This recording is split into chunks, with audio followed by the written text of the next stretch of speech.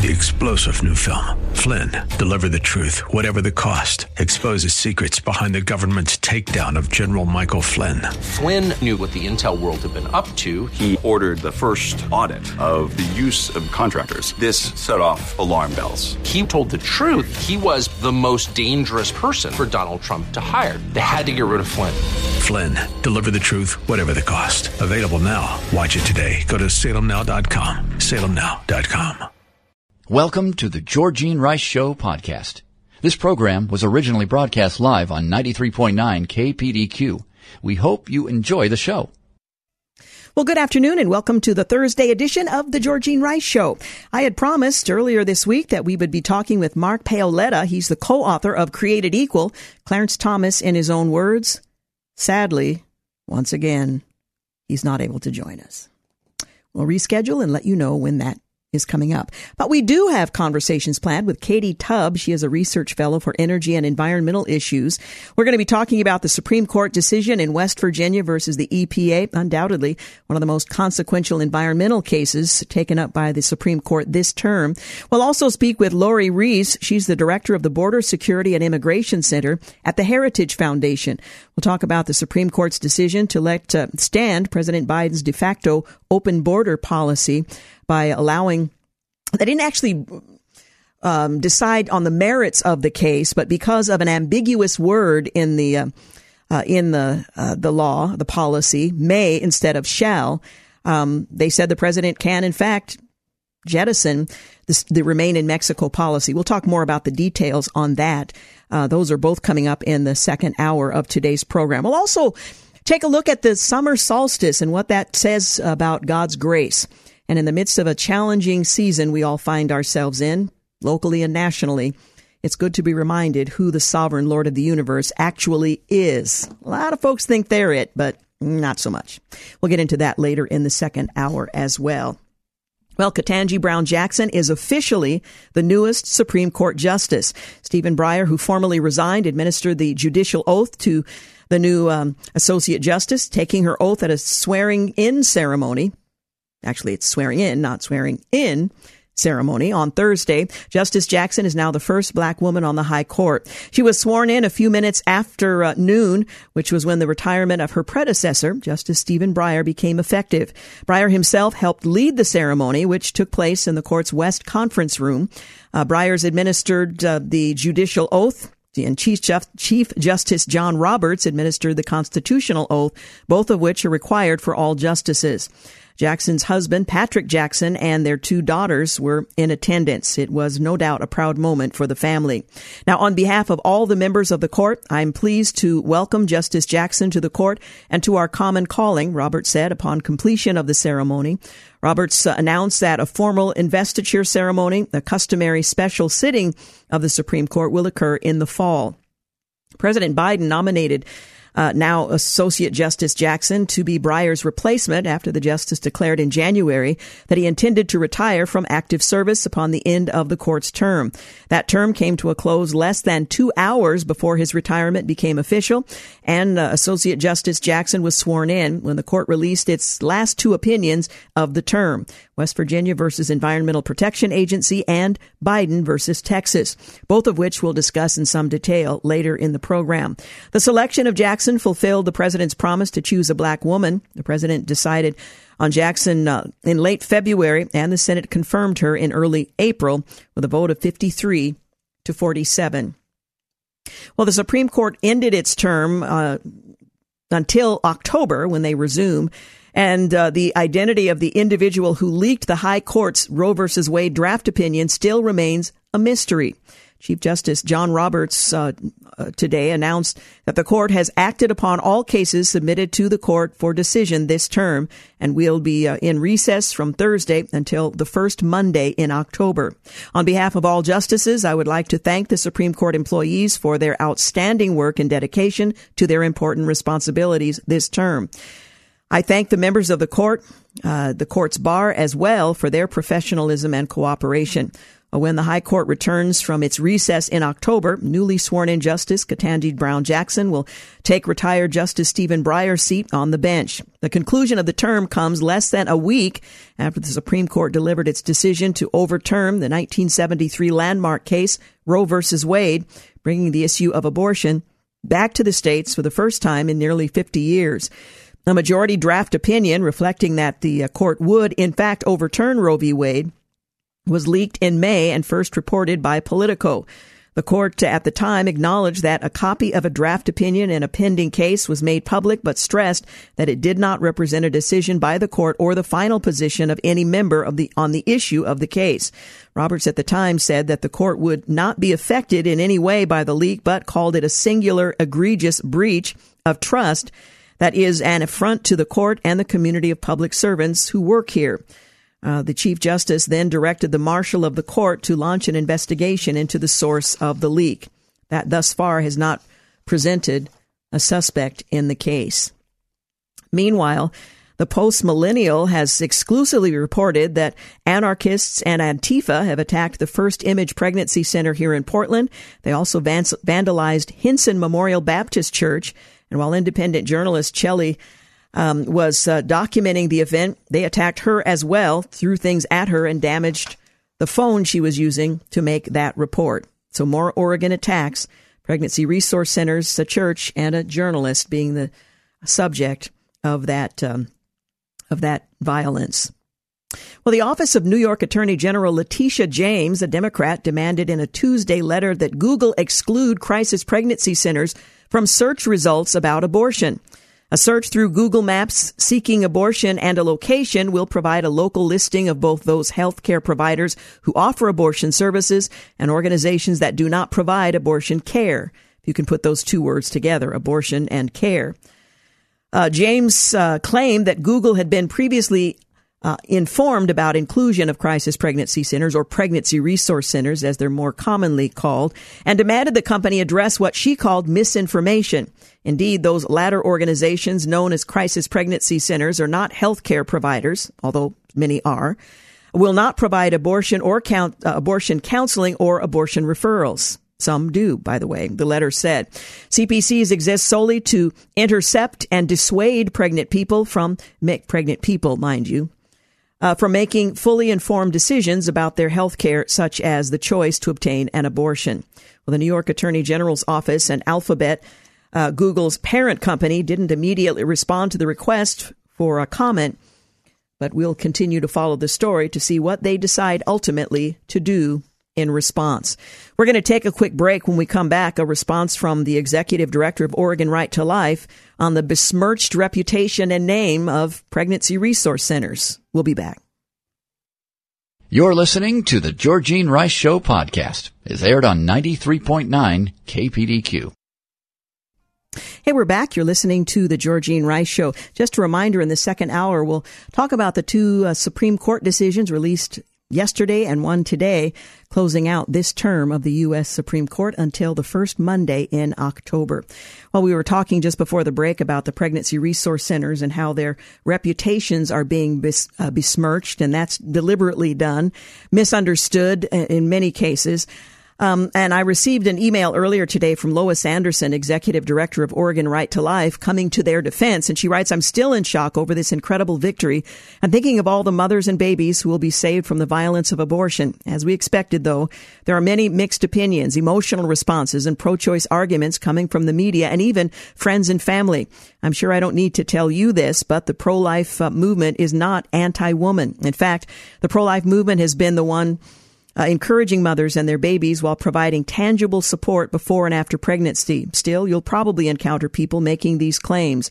When you do, tell them this. The pro-life movement cares for both mothers and babies. There are over 2,700 pregnancy resource centers in the United States. We have a strong network of PRCs throughout Oregon and Washington that provide compassion and care to women facing unsupported pregnancies. Most PRCs offer a variety of services, from medical to material support, including pregnancy testing, ultrasounds, mentoring, parenting classes, diapers, baby clothes, car seats, and more. Their clients can often receive support for years after birth from the PRC itself or partnering organizations. You can find more about your local pregnancy resource center, and I would encourage you to do just that.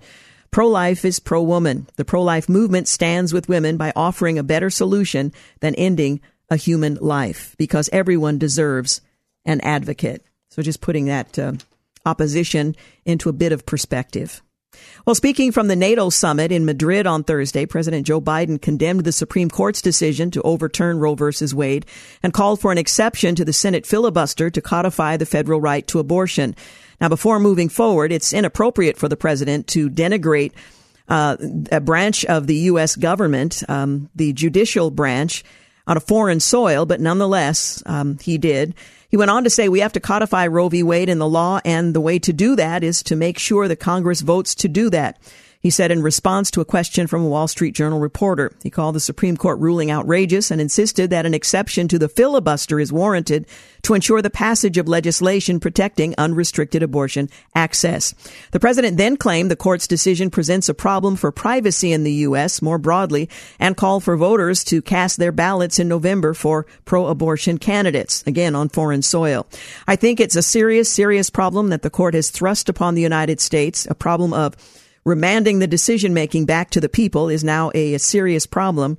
But in terms of the right to who you can marry and the whole range of issues related to privacy, which of course were not a matter in the case, the president said, adding that he will do everything he can to codify a federal right to abortion through Congress. Vote, show up and vote, vote in your off year, and vote, vote, vote.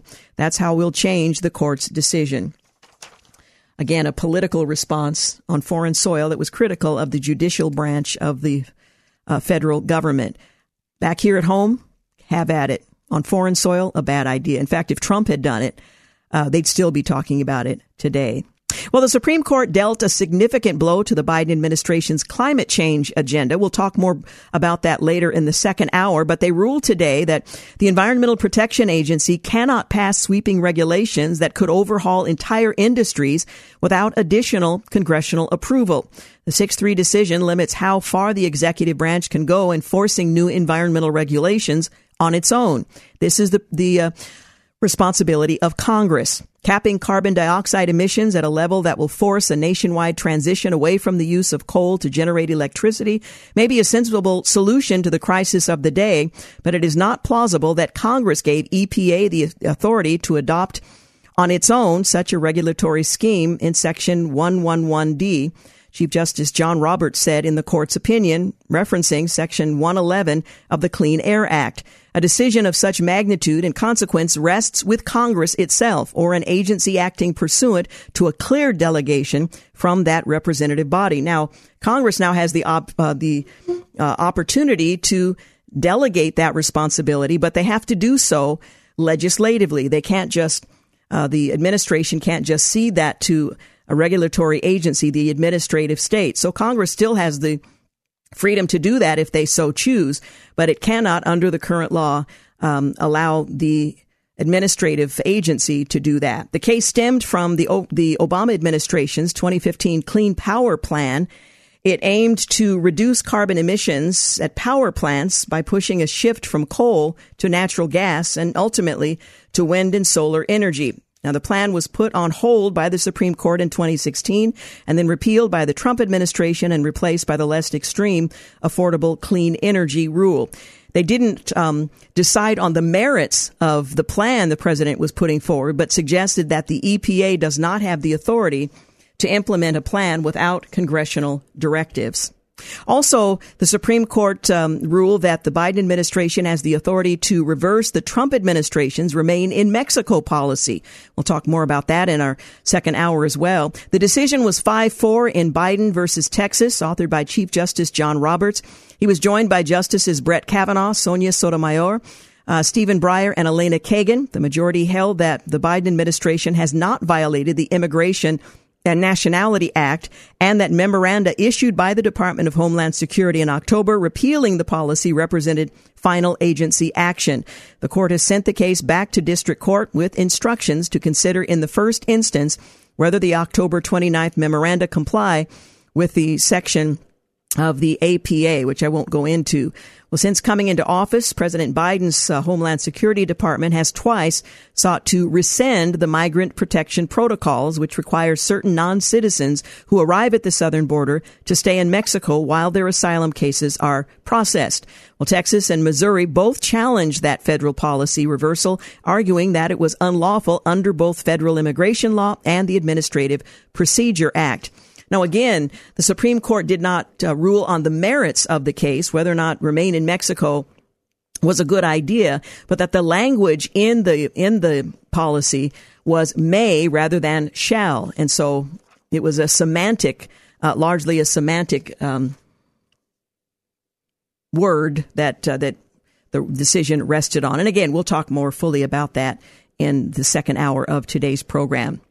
Meanwhile, Justice Samuel Alito said that by refusing to enforce the Remain in Mexico policy, the Biden administration was clearly flouting a federal law that requires migrants to be detained or deported and not released. Well, he made the comments in the dissenting opinion in the Supreme Court case, Biden versus Texas, in which the court ruled in favor of the administration. Chief Justice John Roberts, joined by Justice Kavanaugh and the court's 3 liberal members, cleared the way for the president to finally end Remain in Mexico after more than a year of trying. When it appears that one of these aliens is not admissible, may the government simply release the alien in this country and hope that the alien will show up for the hearing at which his or her entitlement to remain will be decided. Congress has provided a clear answer to that question, and the answer is no, he continued. Again, this is the dissenting opinion. By law, if an alien is not clearly and beyond a doubt entitled to be admitted, the alien shall be detained for a removal proceeding. Well, the administration is also opposed to detaining individuals, which the law requires. So, again, there's a bit of a conflict there as well. A bit closer to home, LIV Golf's first U.S. event is set to begin. Well, it did begin earlier today, and a group of survivors and families who lost loved ones in the September 11th terror attacks gathered this morning at a nearby park to speak out against the Saudi Arabia-funded tour. The LIV Golf Invitational is being held at Pumpkin Ridge Golf Course, about 20 miles west of downtown Portland. It started this morning at Pumpkin Ridge. Well, Brett Eagleson was 15 years old when he lost his father in the collapse of the World Trade Center. Nearly 3,000 people were killed on that day in 2001. We want the golfers to know who they're getting in bed with, who they're doing business with, he said. Any golfer who chooses to go play for the LIV tournament should have to listen to the family members and look us in the eye and explain to us why they're taking the Saudi money and why they're playing in this tournament.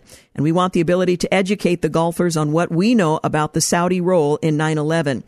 He's now 36 years old, is among those criticizing the tournament and its connection to a regime that has flouted human rights. All but 4 of the 19 hijackers on September 11th were Saudi citizens, and the Saudi kingdom was the birthplace of Osama bin Laden, the head of al-Qaeda and mastermind of the attack.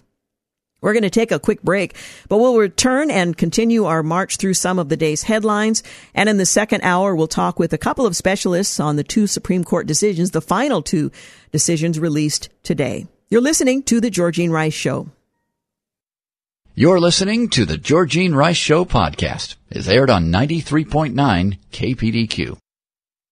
Hey, welcome back. You're listening to The Georgene Rice Show. Well, the so-called American Rescue Plan is facing scrutiny after $825 million in funds went to oral historians researching anti-racism and Latinx history, which, by the way, is offensive to those to whom it is supposed to be applied. Proving to be a safe haven, states with higher rates of gun ownership do not correlate with more gun murders, according to new data. Americans' trust in airlines is tested after flight cancellations and long delays affect their flying experiences. I have a recent experience of my own. The job not complete. After Supreme Court's abortion decision, conservatives are facing a new and even greater challenge, rebuilding American public institutions. Well, Maine Attorney General Aaron Frey was blasted for hitting the brakes on religious schools' celebrations after the Supreme Court struck down a state law prohibiting them from receiving public funds. Frey released a statement following the court's initial ruling, sharing his disappointment and listing what he considered the ills of the religious institutions named in the lawsuits. Saying they deserved better, the Immigration Judges Union is sounding the alarm on the unprofessional ousting of Trump-era judges. Network standoff, MSNBC downplayed the NBC scoop on the Secret Service, denying the Trump SUV story from Cassidy Hutchinson, that very compelling testimony that's now being called into question. In a contrived case of guns versus women, after the abortion ruling, media pundits and Hollywood figures declared guns have more rights than women, which is, of course, absurd. Who to blame for Roe? Well, the Washington Post columnist writes, the fall of Roe should be blamed on the Democratic establishment, so Pelosi and Biden need to move aside. I'm having trouble following the logic here, but that's a direct quote. A total flightmare. Thousands of flights canceled, delayed by staffing shortages, airline issues. Question, do you need travel insurance? Well, it comes down to this: money. Longtime PGA legend Curtis Strange says pros have jumped to the Saudi-backed LIV golf tournament because it's all about the money. Finland and Sweden, they've been officially invited to join NATO. They will need a unanimous vote from current members. NATO has now officially invited the pair to join the alliance, a sign of just how dramatically the Kremlin's war has upended the previous military landscape in Europe.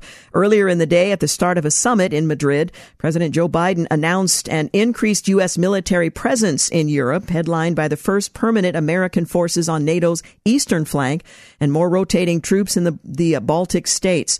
The Western alliance also called Russia its most significant and direct threat in a joint statement, a notable shift from its description of Moscow as a strategic partner just a decade ago. The Insider reports that two countries need the unanimous support of all of NATO's current members to be able to join the alliance. Sweden and Finland moved away from decades of neutrality to pursue NATO membership after Russia invaded Ukraine. They both first applied to join in May. The possible growth and apparent strengthening of NATO is the opposite of what Putin wanted. He's tried to justify his invasion of Ukraine by arguing that he was reacting to the possibility of NATO expanding eastward, but instead he has prompted attempts at such an expansion. Justice Breyer plans to retire, and did earlier today, and was replaced by the new Associate Justice, Ketanji Brown Jackson. The Supreme Court Justice, the most senior member of the U.S. Court, their liberal wing, said that he will officially step down at noon on Thursday, relinquishing his duties as a justice and clearing the way for the swearing in of the nation's first black female justice. All of that took place earlier today. President Biden is sending 20,000 additional troops to Europe to counter Russian aggression. President Biden announced plans to bolster U.S. forces in Europe amid a persistent threat from Russia, saying the moves would help NATO fend off threats from all directions across every domain. Specifically, the president announced plans to permanently headquarter U.S. Army V Corps in Poland, add a rotational brigade in Europe stationed in Romania, and increase rotational deployments to the Baltic states, moves that will bolster forces on NATO's eastern flank. President Biden also said that the U.S. would send 2 more F-35 squadrons to the United Kingdom and aid air defense and other capabilities in Germany and Italy. The president also highlighted plans to send 2 additional Navy destroyers to Spain, an announcement he made the day prior. The Daily Wire weighs in, pointing out that the move comes 4 months after the Russian invasion of Ukraine and occurs despite a 1997 agreement with Russia stating that the North Atlantic Treaty Organization would avoid the additional permanent stationing of substantial combat forces in the current and foreseeable security environment. Well, the current security environment, which has drastically changed over the last several months. President Biden hit a new low in approval ratings. On Wednesday, the president plunged to his all-time low in the Real Clear Politics average, sinking below 38% for the first time in his presidency. The president's plunge to his lowest point yet came 5 days after the Supreme Court overturned Roe v. Wade, which Democrats have hoped would catalyze a resurgence of support for Democrats. Phil Kerpen weighs in, saying another day, another fresh all-time low for the job approval rating, under 38% for the first time. The California AG, Attorney General, release of information on firearms owners resulted in a breach of private personal data. The Wall Street Journal reports that California Attorney General Rob Bonta released a trove of data on firearms in America's most populous state to the public on Monday, in what he said was an effort to improve transparency on the fraught topic. The next day, the Democrats' office took down the online dashboard after discovering it had resulted in a data breach in which the personal information of the state's concealed carry weapons permit holders was also shared. Among the information that could be downloaded were the names, ages, addresses of gun permit holders, the Attorney General's office said in a statement on Tuesday. It didn't disclose how many people may have been affected. Gun rights advocates quickly criticized the breach and said it put legal gun ownerships and firearms in danger. The Attorney General has put the lives of judges, prosecutors, domestic violence victims, and everyday citizens at risk by releasing this sensitive, confidential information that gives criminals a map to their homes. The president of the California Rifle and Pistol Association advocacy group said. Reload, the organization, received a copy of the Los Angeles County database and found 244 judge permits listed in that database. 85% of Americans believe the country is headed in the wrong direction. The Washington Post reports an overwhelming and growing majority of Americans say the U.S. is heading in the wrong direction, including nearly 8 in 10 Democrats, according to a new poll that finds deep pessimism about the economy plaguing President Joe Biden. 85% of U.S. adults say the country is on the wrong track. 79% describe the economy as poor, according to the new survey from the Associated Press. The findings suggest the president faces fundamental challenges as he tries to motivate voters to cast ballots for Democrats in November's midterm elections. Inflation has consistently eclipsed the healthy 3.6% unemployment rate as a focal point for Americans who are dealing with high gasoline and food prices, even among Democrats. 67% call economic conditions poor. The Associated Press says in an interview this month with the AP, Biden traced the decline in his popularity to increases in gas prices that began a year ago. He said that prices shot up further when Russia invaded Ukraine. Democrats are proposing a transgender Bill of Rights.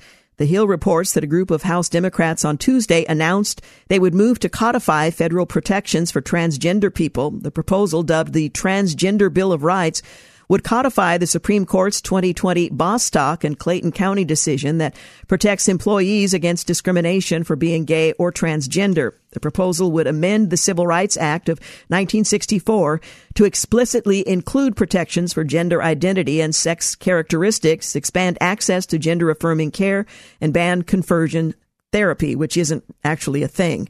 It would also require the Attorney General to designate a liaison dedicated to overseeing enforcement of civil rights for transgender people and invest in community services to prevent violence. The measure comes after the Supreme Court overturned Roe v. Wade, which Democrats described as a move that stripped many of their constitutional rights to choose, warning that the court seems poised and willing to take on other issues, primarily based on comments made by Supreme Court Justice Clarence Thomas, suggesting the underpinnings of some of the decisions they're concerned about should be revisited. The FCC commissioner is asking tech companies to remove TikTok from their app stores. A leader of the U.S. Federal Communications Commission said he has asked Apple and Google to remove TikTok from their app stores over China-related data security concerns, Mom and Dad. The wildly popular short video app is owned by Chinese company ByteDance, which faced U.S. scrutiny under President Donald Trump. Brendan Kerr, one of the FCC's commissioners, shared via Twitter a letter to Apple CEO Tim Cook and Alphabet CEO Sundar Pichai. The letter pointed to reports and other developments that made TikTok non-compliant with two companies' app store policies. TikTok is not what it appears to be on the surface. It's not an app for sharing funny videos or memes. That's the sheep's clothing, he said in the letter. At its core, TikTok functions as a sophisticated surveillance tool that harvests extensive amounts of personal and sensitive data. You're listening to The Georgene Rice Show. Back in a moment. You're listening to The Georgene Rice Show podcast. It's aired on 93.9 KPDQ. Hey, we're back. You're listening to The Georgene Rice Show. Coming up in our second hour, we'll hear from Katie Tubb, Research Fellow for Energy and Environmental Issues on the Supreme Court's decision in West Virginia versus EPA announced earlier today. And Lori Reese, Director of Border Security and Immigration Center, will be talking about the Supreme Court's decision to let stand the president's de facto open border policy and denying the previous administration's Remain in Mexico policy. That's coming up in our second hour. Just before the break, we were talking about TikTok, and I wanted to just share one more bit of news on that. Fox News points out that though it's already well known that TikTok collects vast troves of sensitive data from its U.S. users, Carr pointed to a new report by BuzzFeed News citing leaked recordings that reveal ByteDance, I'm not sure which is the case. Officials in Beijing have repeatedly accessed the data collected from Americans who downloaded TikTok from Apple and the Google app stores. The revelation contradicts previous claims from TikTok that data collected from Americans through the video app is stored on servers in the United States. Everything is seen in China, a TikTok official says in that recording. Something to think about. Again, mom and dad. Well, polling shows Americans do not support Supreme Court packing. Guy Benson says that Democrats are the party of norms and institutions. Just ask them. Throughout the Trump era, the post-January 6th, the progressives have presented themselves as virtual guardians of our nation's very system of government, valiantly beating back myriad predictions from unscrupulous, power-hungry right-wingers. Well, the trouble is that when said system doesn't work in their favor, resulting in undesirable outcomes for the tribe, they shift seamlessly to demanding that these same norms and institutions be burned to the ground. But that's good institutional arson, you see, for a righteous cause. That's the mentality. Whether it's uprooting the Electoral College, blowing up the filibuster and therefore the Senate, adding states to the Union for brazenly political reasons, or packing the Supreme Court, there isn't an institution in sight that seems to be spared their wrath. Polling has shown that the American people are opposed to packing the court, but that may or may not matter. By the way, USA reports, do you support or oppose expanding the court? Oppose 54%, support 34%. Not that large a margin, I will just point out. A Turkish drone manufacturer has declined a crowdfunding effort for drones to Ukraine, but donates instead. The Insider reports that the Turkish defense manufacturer Baykar said it turned down $20 million in crowdfunded cash to buy its drones for Ukraine and would donate 3 military drones to the country instead. They wrote in a Monday statement that it had learned about a campaign to raise funds to buy its TB2 drones, adding, Baykar will not accept payments for the TB2s and will send 3 UAVs free of charge to the Ukrainians' war front. We ask that the funds instead be remitted to the struggling people of Ukraine. The announcement from the organization was, needless to say, met with great delight. Nikki Asia points out that this is not the first time Baykar has gifted drones in response to crowdfunding. Earlier in June, the company said it would send Lithuania a TB2 free of charge after learning of a crowdfunding effort there to raise funds to buy the same for Ukraine. Lithuanians had collected almost 6 million euros, that's $6.3 million, in 3 days to buy the drone. Much of that ire of Russia, the company's first sold the TB2 to Ukraine in 2019 and later announced that it would rather co-produce them in the country just before the war started. The TB2 has been instrumental in the fight against Russian forces, destroying a wide range of targets, including tanks, missile defense systems, and Navy vessels. The EPA keeps throttling U.S. energy production.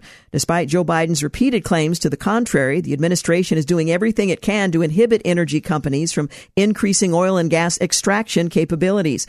The latest evidence is the Environmental Protection Agency announcement of a new ozone regulatory standard that has direct implications on energy companies' ability to extract oil from the Permian Basin. Located in Texas and New Mexico, the basin accounts for 43% of all U.S. oil production, and now the EPA has targeted parts of it for non-attainment with newly devised air quality standards. In truth, it's a backdoor approach to banning fracking, something the EPA is not permitted to do. Texas Governor Greg Abbott responded, the EPA's process could interfere in the production of oil in Texas, which could lead to skyrocketing prices at the pump by reducing production even further, increase the cost of that production, or do both. Your administration's announced action is completely discretionary. Thus, you have the power to stop it. End quote. Well, if Biden was interested in helping Americans by getting the sky-high gas prices down, he could eliminate onerous regulations. Instead, he's following through on the promise to end fossil fuels, despite the fact that we don't have a replacement. In related news, the Supreme Court just limited the EPA's authority in regulating emissions. The Vatican allowed pro-abortion Catholic Speaker Pelosi to take communion. The House Speaker visited the Vatican this week, took part in a papal mass where she was permitted to receive communion.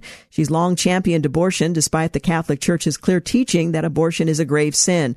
She responded to the Supreme Court's overturning of Roe by calling it cruel, outrageous, and heart-wrenching. She even claimed it was evidence of Republicans' raging hypocrisy. The only raging hypocrisy is claiming to be a good Catholic, according to her own bishop.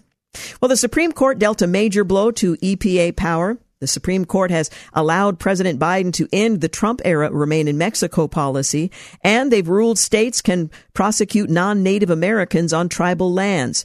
President Biden supports ending the filibuster to protect abortion access, and 2 illegal immigrants have been arrested in connection with the death of more than 53 migrants.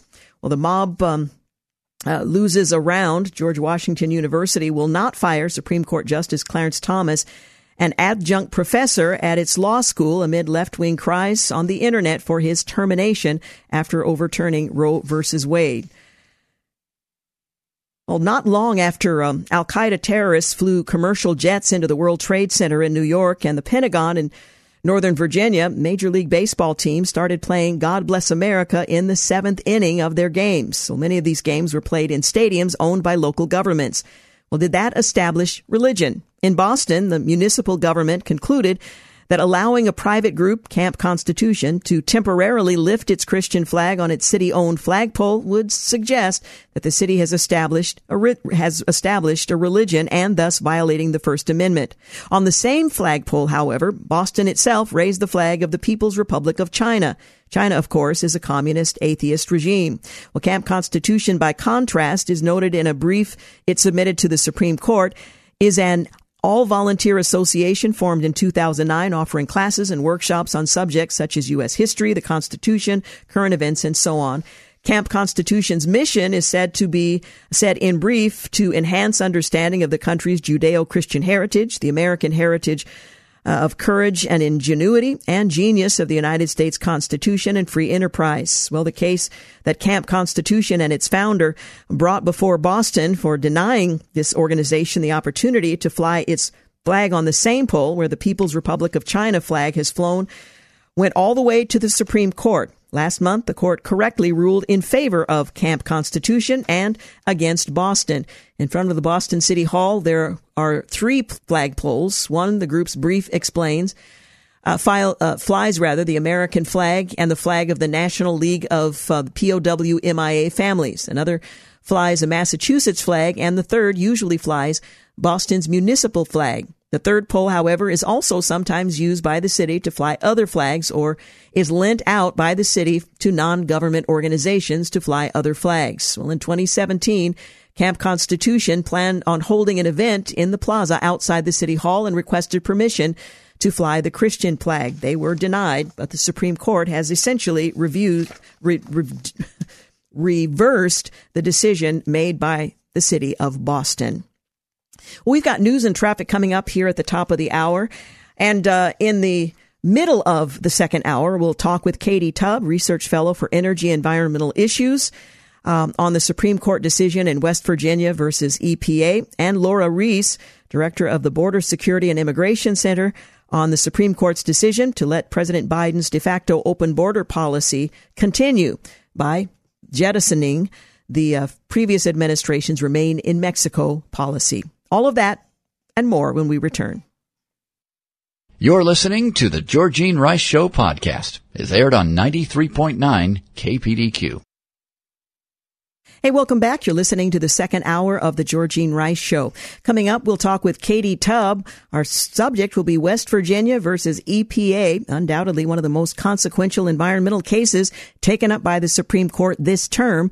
The decision announced earlier today. We'll also speak with Lori Reese, Director of the Border Security and Immigration Center. We'll talk about the decision to let stand the president's de facto open border policy in getting rid of and not enforcing the stay in Mexico policy. We'll explain what the decisions were, the bit of the backstory, and what happens next. That's coming up. later in this hour of today's program. Well, a transgender skateboarder who's 29 is defending besting little girls in a competition.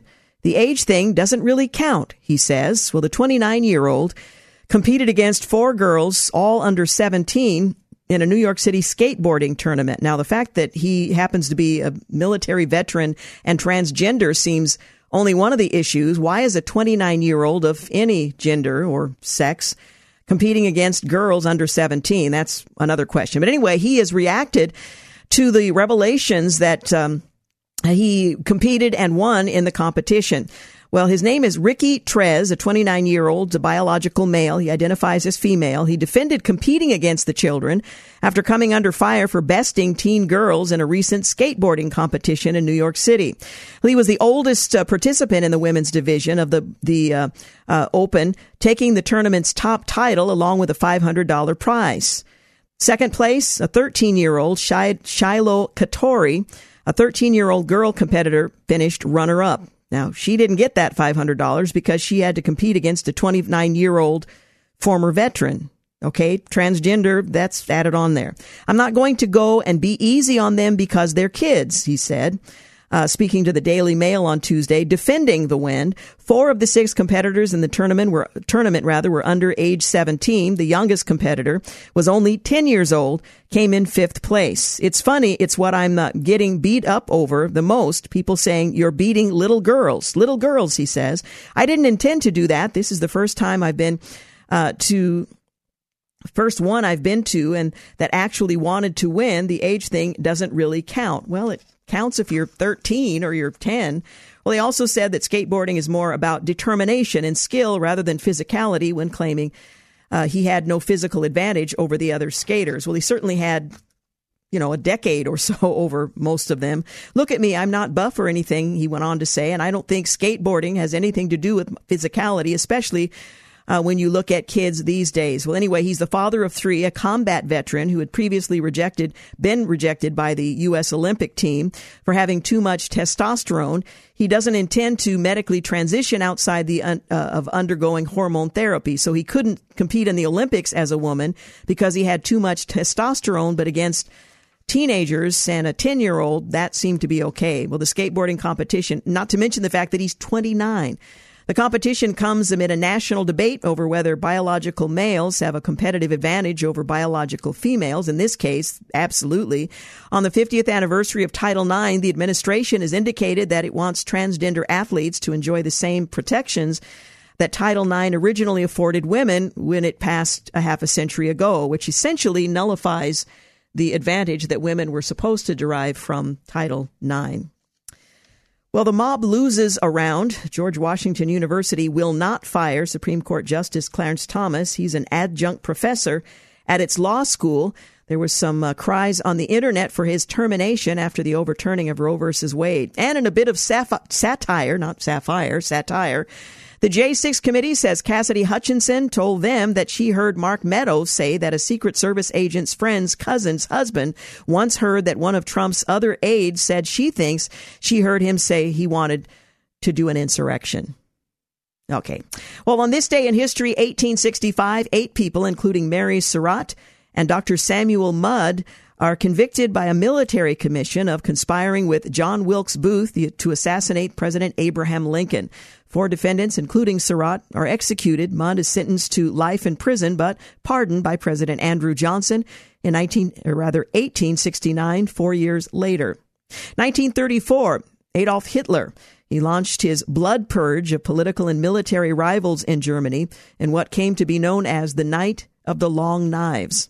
1936, the Civil War novel Gone with the Wind by Margaret Mitchell is first published by the Macmillan Company in New York.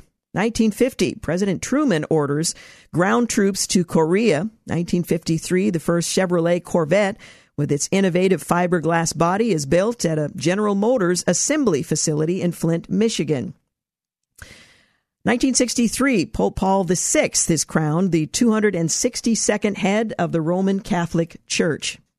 1966, the National Organization for Women is founded in Washington, D.C. 1971, the 26th Amendment, which lowers the voting age from 21 to 18, is ratified.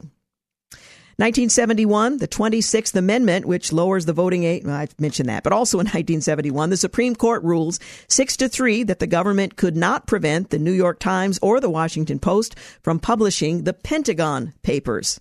1971, Soviet space mission ends in tragedy when 3 cosmonauts aboard Soyuz 11 are found dead of asphyxiation inside their capsule after it had returned to Earth. 1985, the 39 remaining hostages from hijacked TWA Flight 847 are freed in Beirut after 17 days. 1997, the British territory of Hong Kong is transferred to China. 2009, American soldier Bo Bergdahl vanishes from his base in eastern Afghanistan and is later confirmed to have been captured by insurgents. Bergdahl would be released on the 31st of May, 2014. In exchange for 5 Taliban detainees. And finally, on this day in history, President Trump and North Korean leader Kim Jong-un meet and shake hands at the demilitarized zone between North and South Korea in their first face-to-face meeting since an ill-fated summit in Hanoi, Vietnam, that past February.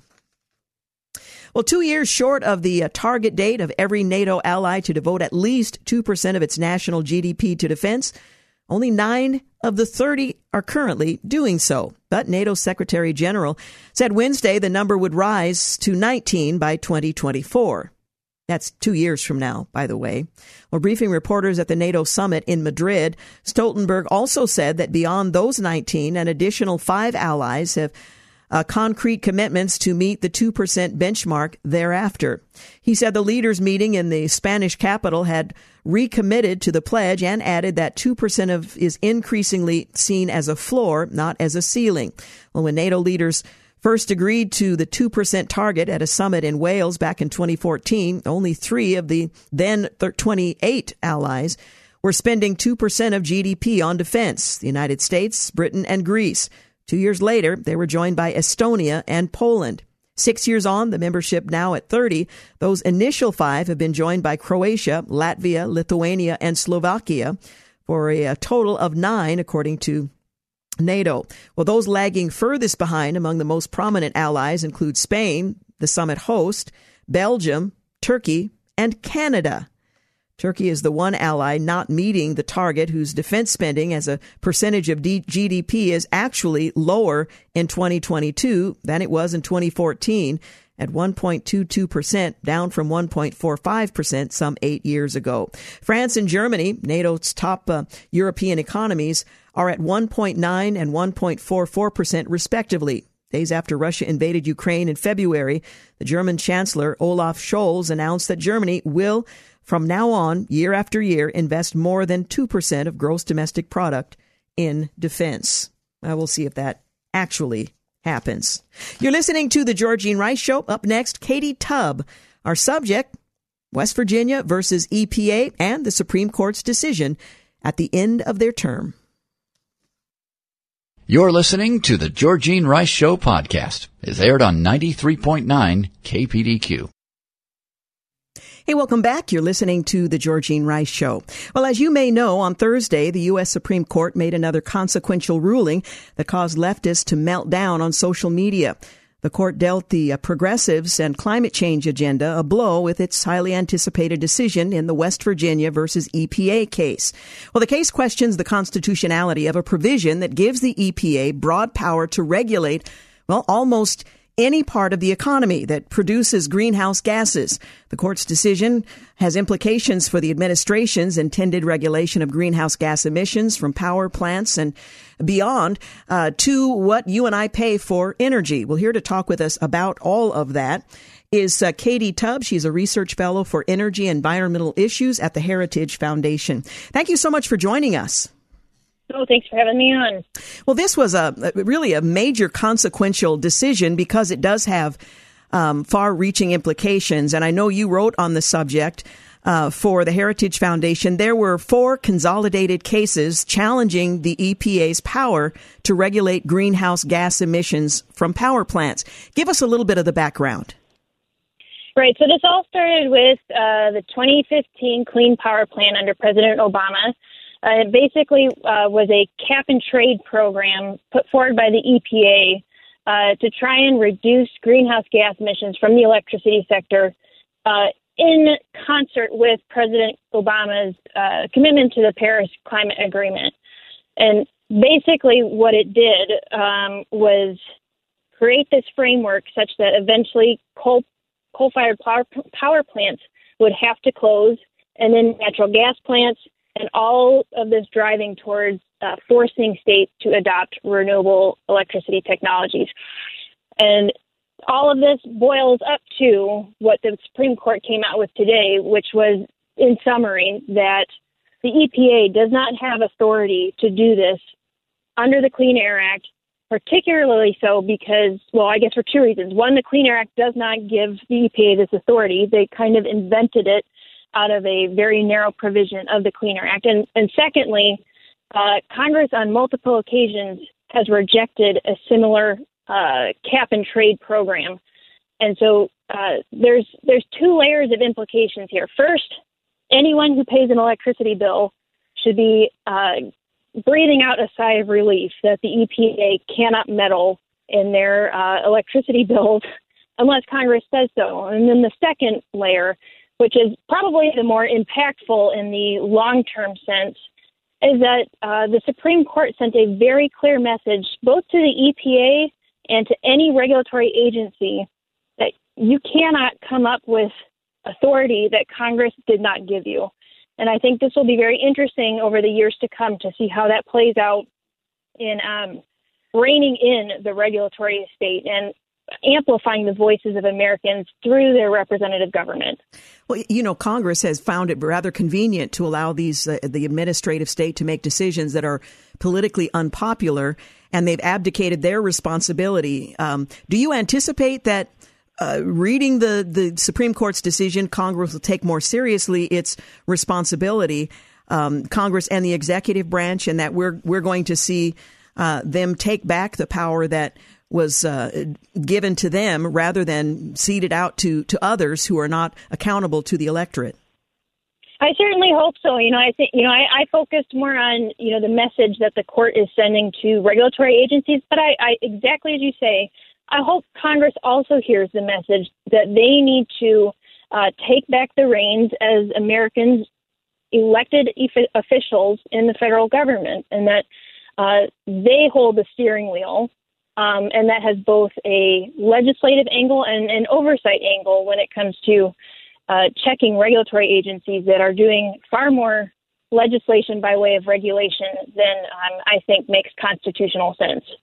Well, as mentioned a few moments ago, these cases arose out of more than a decade of legal, regulatory, and congressional turmoil over whether and how to regulate greenhouse gas emissions. In practical terms, what does the Supreme Court's decision mean with regard to the president's plan and future plans where regulators had taken on authority that has not been given to them? What's likely to change?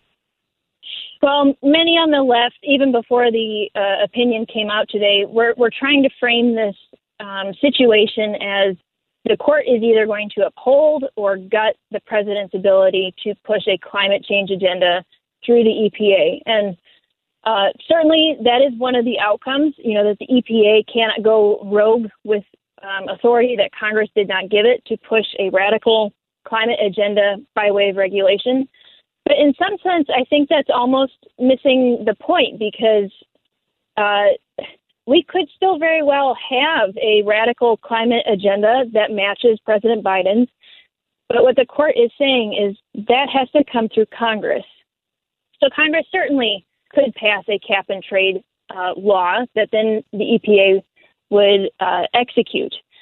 But what's important is that framework is coming from Americans' representatives, not from unelected bureaucrats. And so, I think when the left decries this decision as, look, this is an activist court who's trying to be opposed to any kind of global warming action, to me, all that says is we're too lazy to do it the right way, that is through Congress, and we want unelected bureaucrats to sneak this into the system.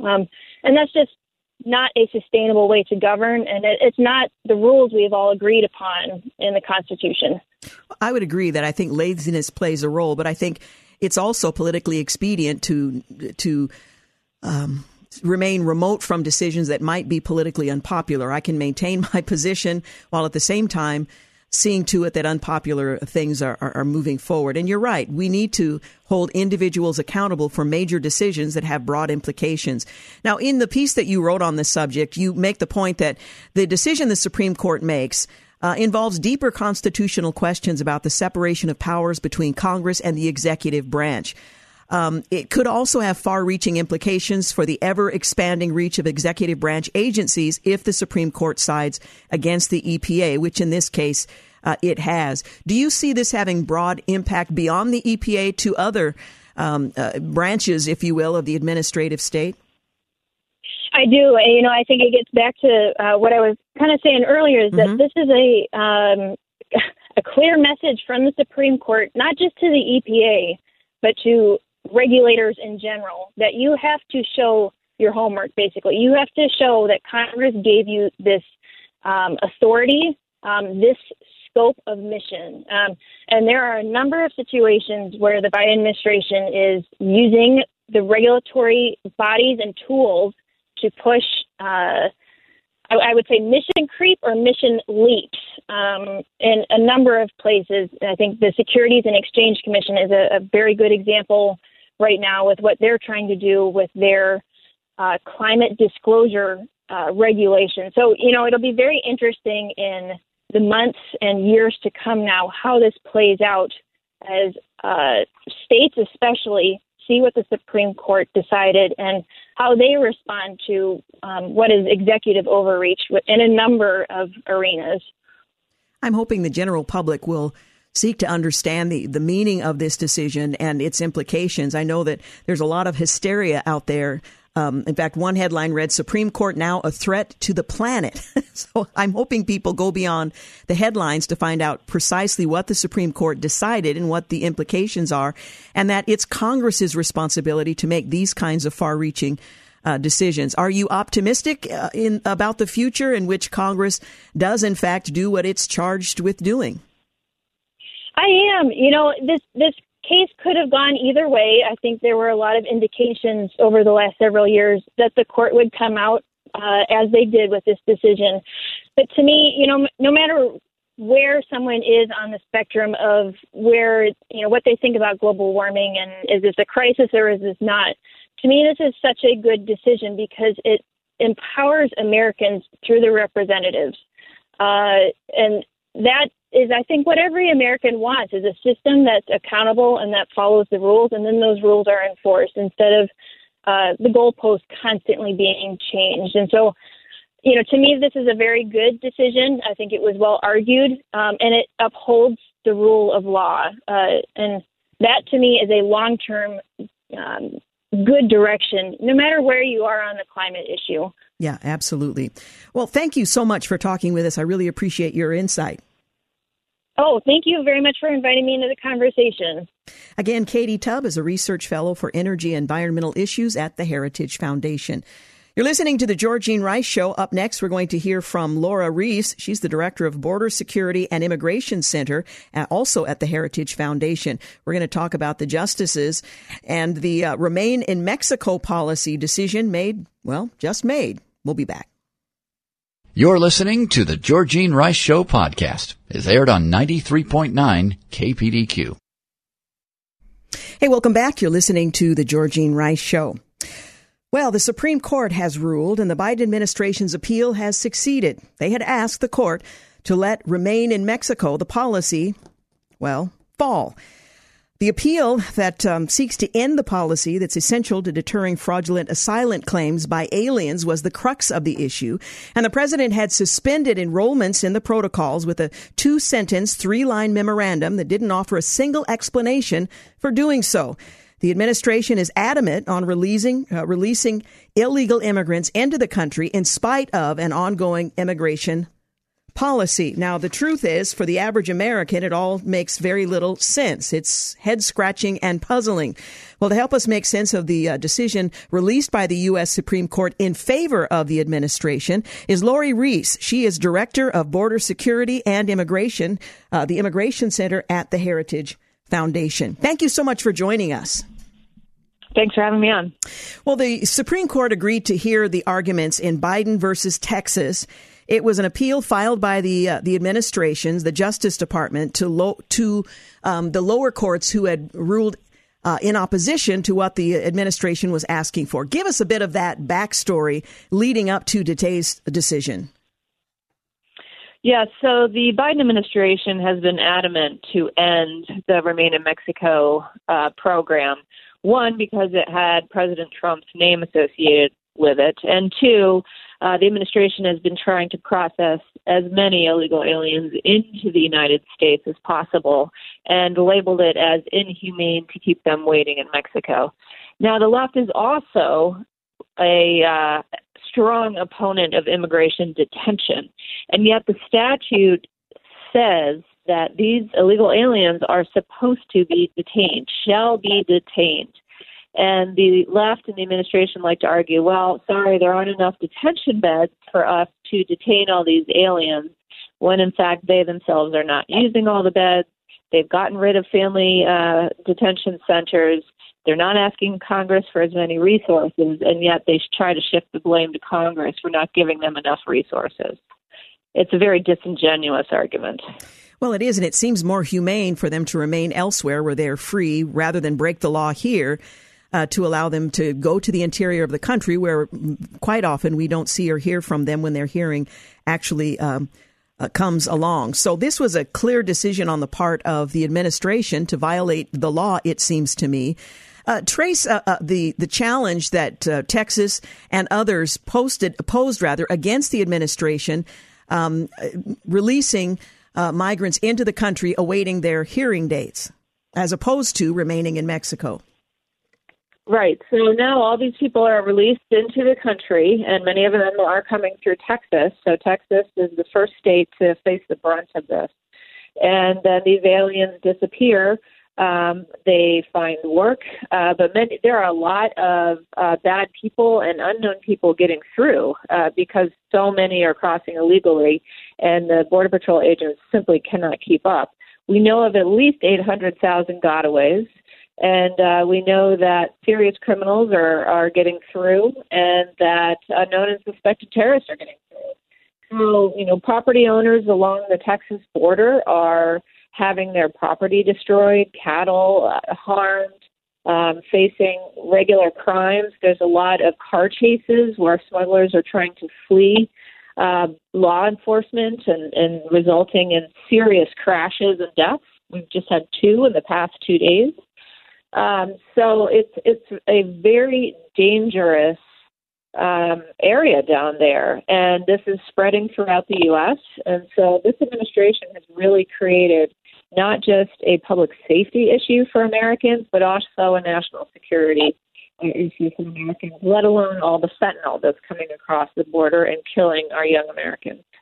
We know that the Department of Homeland Security found that after the former president's migrant protection protocols were implemented, that total border encounters decreased by 64%. And aliens from the Northern Triangle, which is Guatemala, Honduras, El Salvador, they decreased 80%. We've seen a reversal of that has been really dramatic. Border Patrol is completely overwhelmed for a variety of reasons, this included. And the Supreme Court decided in favor of the administration. What was their reasoning? I mean, several lower courts sided with Texas and Missouri and others who challenged the president. What did the Supreme Court offer as a reason to support the administration in this effort? Well, the Supreme Court pointed to the statute that says remain in Mexico is discretionary, because it says the secretary may have people wait in Mexico. It doesn't read shall.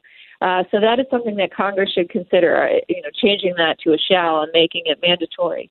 The Supreme Court also said that it wasn't going to direct the executive branch to do certain foreign affairs. So it can't tell the executive branch, go negotiate with Mexico to arrange a new Remain in Mexico program, which frankly, the government used that argument before the Supreme Court, saying, they shouldn't have to or be forced to go negotiate with Mexico. Well, that's specifically the job of the executive branch. So it seems like a cop-out argument, and yet the Supreme Court went with it. And then third, the court ruled that the DHS can exercise parole. But here I don't think the court, I find this part of it very troubling, because during the oral argument, 3 justices, including Justice Kagan, really probed the government, saying you are not following the intent of parole, which is supposed to be case-by-case basis, temporary for humanitarian purposes, and government, you seem to be issuing parole for mass populations. And yet then the court in its decision says DHS can exercise parole without stating that the government is violating the parole law. Is it fair to say then that the Supreme Court didn't rule on the merits of the case, but rather on the language of the statute? Well, the government can still use the Remain in Mexico program. The court did not say that it was an unlawful program, but it just found that, May is May, it's discretionary. And so it found, it ruled a bit on the merits, it ruled some on jurisdiction, and it's a rather fractured decision, to be sure. But we know that this administration is not going to use it. They've been trying to get rid of it since day one, and they will do that, which leaves the border agents in even more dire straits to do their job, and endangers even more Americans, because smugglers can tell future illegal aliens, look, this program is gone, and now it'll be even easier for you to get into the U.S. So the president's de facto open border policy stands, but Congress does have the authority to do something about that. With the midterm elections coming up shortly, this would certainly be an issue I would think voters would think long and hard about in terms of what the future might look like on the southern border, and whether or not the policy, which hasn't been struck down, should be applied in future. Now, again, elections have consequences, so one would hope that the American people would recognize this as one of the major issues that your ballot might, in fact, have an impact on. Would you agree? Yes, Congress should make the Remain in Mexico program mandatory, should give a lot more funds to DHS to detain illegal aliens per the statute, but also give ICE much more resources to enforce the law and to remove many more illegal aliens who right now are just disappearing into the interior under this administration. Well, we'll certainly keep our eyes and ears poised on what happens next, and certainly what happens following the upcoming election. Laura Reese, thank you so much for joining us. I appreciate your insight. Sure. Thank you for having me on. Again, Laura Reese is the Director of Border Security and Immigration Center at the Heritage Foundation. You're listening to The Georgene Rice Show. You're listening to The Georgene Rice Show podcast. It's aired on 93.9 KPDQ. Hey, welcome back. You're listening to the final segment of the Georgene Rice Show. Well, today was a momentous day in which the Supreme Court ended its term. We have a new Supreme Court justice, and Ketanji Brown Jackson sworn in as a Supreme Court justice yesterday.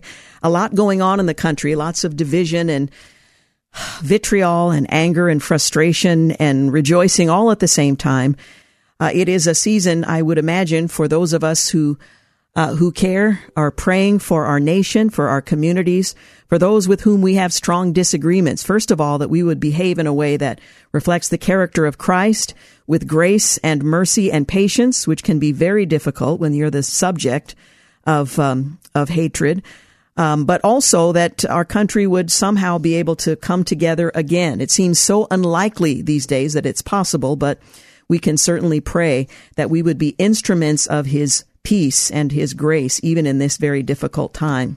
I was reading Christianity Today the other day, and I was struck by an article, the title of which was "Summer Solstice Reminds Us of God's Grace to All." That's the context in which men rail against one another. Why it matters that the Lord lets the sun rise on both the evil and on the good. Hannah Anderson was the author, and she points out that last Tuesday, the sun hung in the sky over the northern hemisphere for what is colloquially known as the longest day of the year. In reality, the sun's position was no different than usual, but our perception of it was different, owing to the Earth's tilt on its axis as it orbits the sun, which is in and of itself rather fascinating. Well, in the mid-Atlantic, they enjoyed over 14 hours of sunlight, but for those at the farthest reaches north in places like Norway, the sun simply never set. Folks in the southern hemisphere will enjoy that same phenomenon some 6 months later when the seasons change again. Well, traditionally, the summer solstice has been a time of celebration, bonfires and revelry, inspiring stories like Shakespeare's A Midsummer Night's Dream, and even the placement of architectural wonders like Stonehenge and the Great Pyramid of Giza. For many pagan cultures, midsummer was a time of ritual and sacrifice as humans worship the sun itself as the source of life. But there's a difference between worshiping the sun and worshiping by the sun. And surprisingly, at least to our modern sensibility, Scripture invites us to do the latter. Psalm 19, the psalm that tells us that the heavens declare the glory of God, calls attention to the sun's orbit as it traces a path across the sky. The author likens it to an athlete running around a racetrack. It rises at one end of the heavens and makes its circuit to the other. Nothing is deprived of its warmth. That's found in Psalm 19, verse 6. For the psalmists, the arc of the sun's orbit, the same orbit that makes the summer solstice both possible and predictable, reveals something of God's character. Elsewhere in Scripture, it alludes to the role of the sun's orbit in delineating signs and seasons. Genesis, the first chapter, verses 14 and 19, for example, while the consistent passage of the seasons tells of the faithfulness of God himself, as the Lord promises Noah after the flood. As long as the earth endures, seed time and harvest, cold and heat, summer and winter, day and night will never cease. Genesis 8:22. Finding theological truth in natural phenomenon may feel odd to modern readers, and perhaps it might even smack of paganism, but this hermeneutic falls squarely within the tradition of natural theology and general revelation. The natural world is one of the primary ways that God has revealed himself to humanity since the beginning of time. And so, while we're more accustomed to knowing God through holy texts and prophetic utterances, saints throughout history have found him through his creation. In the early 13th century hymn, Canticle of the Sun, based on Psalm 104, St. Francis of Assisi worships God via the greatness of the sun. Most high, all-powerful, good Lord, yours are the praises, the glory, the honor, and all blessing. To you alone, Most High, do they belong, and no man is worthy to mention your name.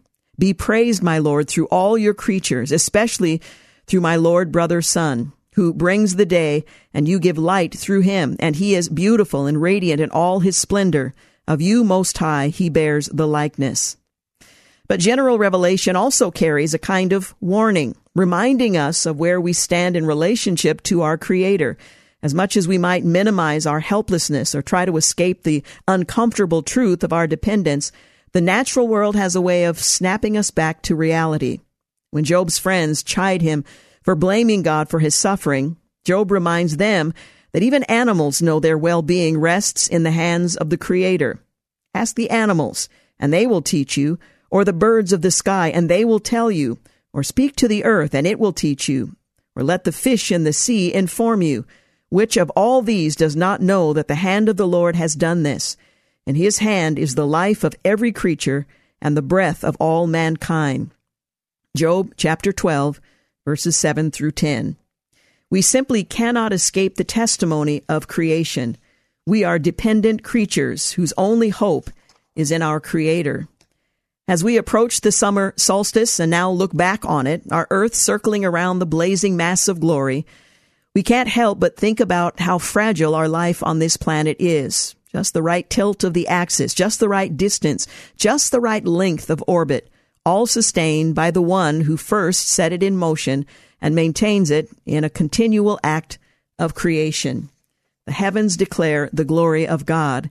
And as we look to our right and our left, as we look back and look ahead to the challenges we face in this country at this time in history, in the very place and the very time that God has ordained that we should serve him, let's remember that he is ultimately the Most High, all-powerful, good Lord.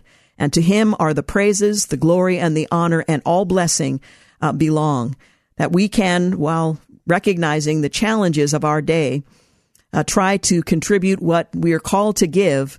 We can at the same time recognize that we are utterly dependent on him. We can approach his throne of grace without hesitation and cry out to him for an awakening, for a revival, for peace in our land, and trust that he is the sovereign Lord, regardless of what the G7 says, regardless of what the United Nations says, regardless of what Congress does or doesn't do, regardless of what the Supreme Court has decreed, what the president has said, what the legislature has decided.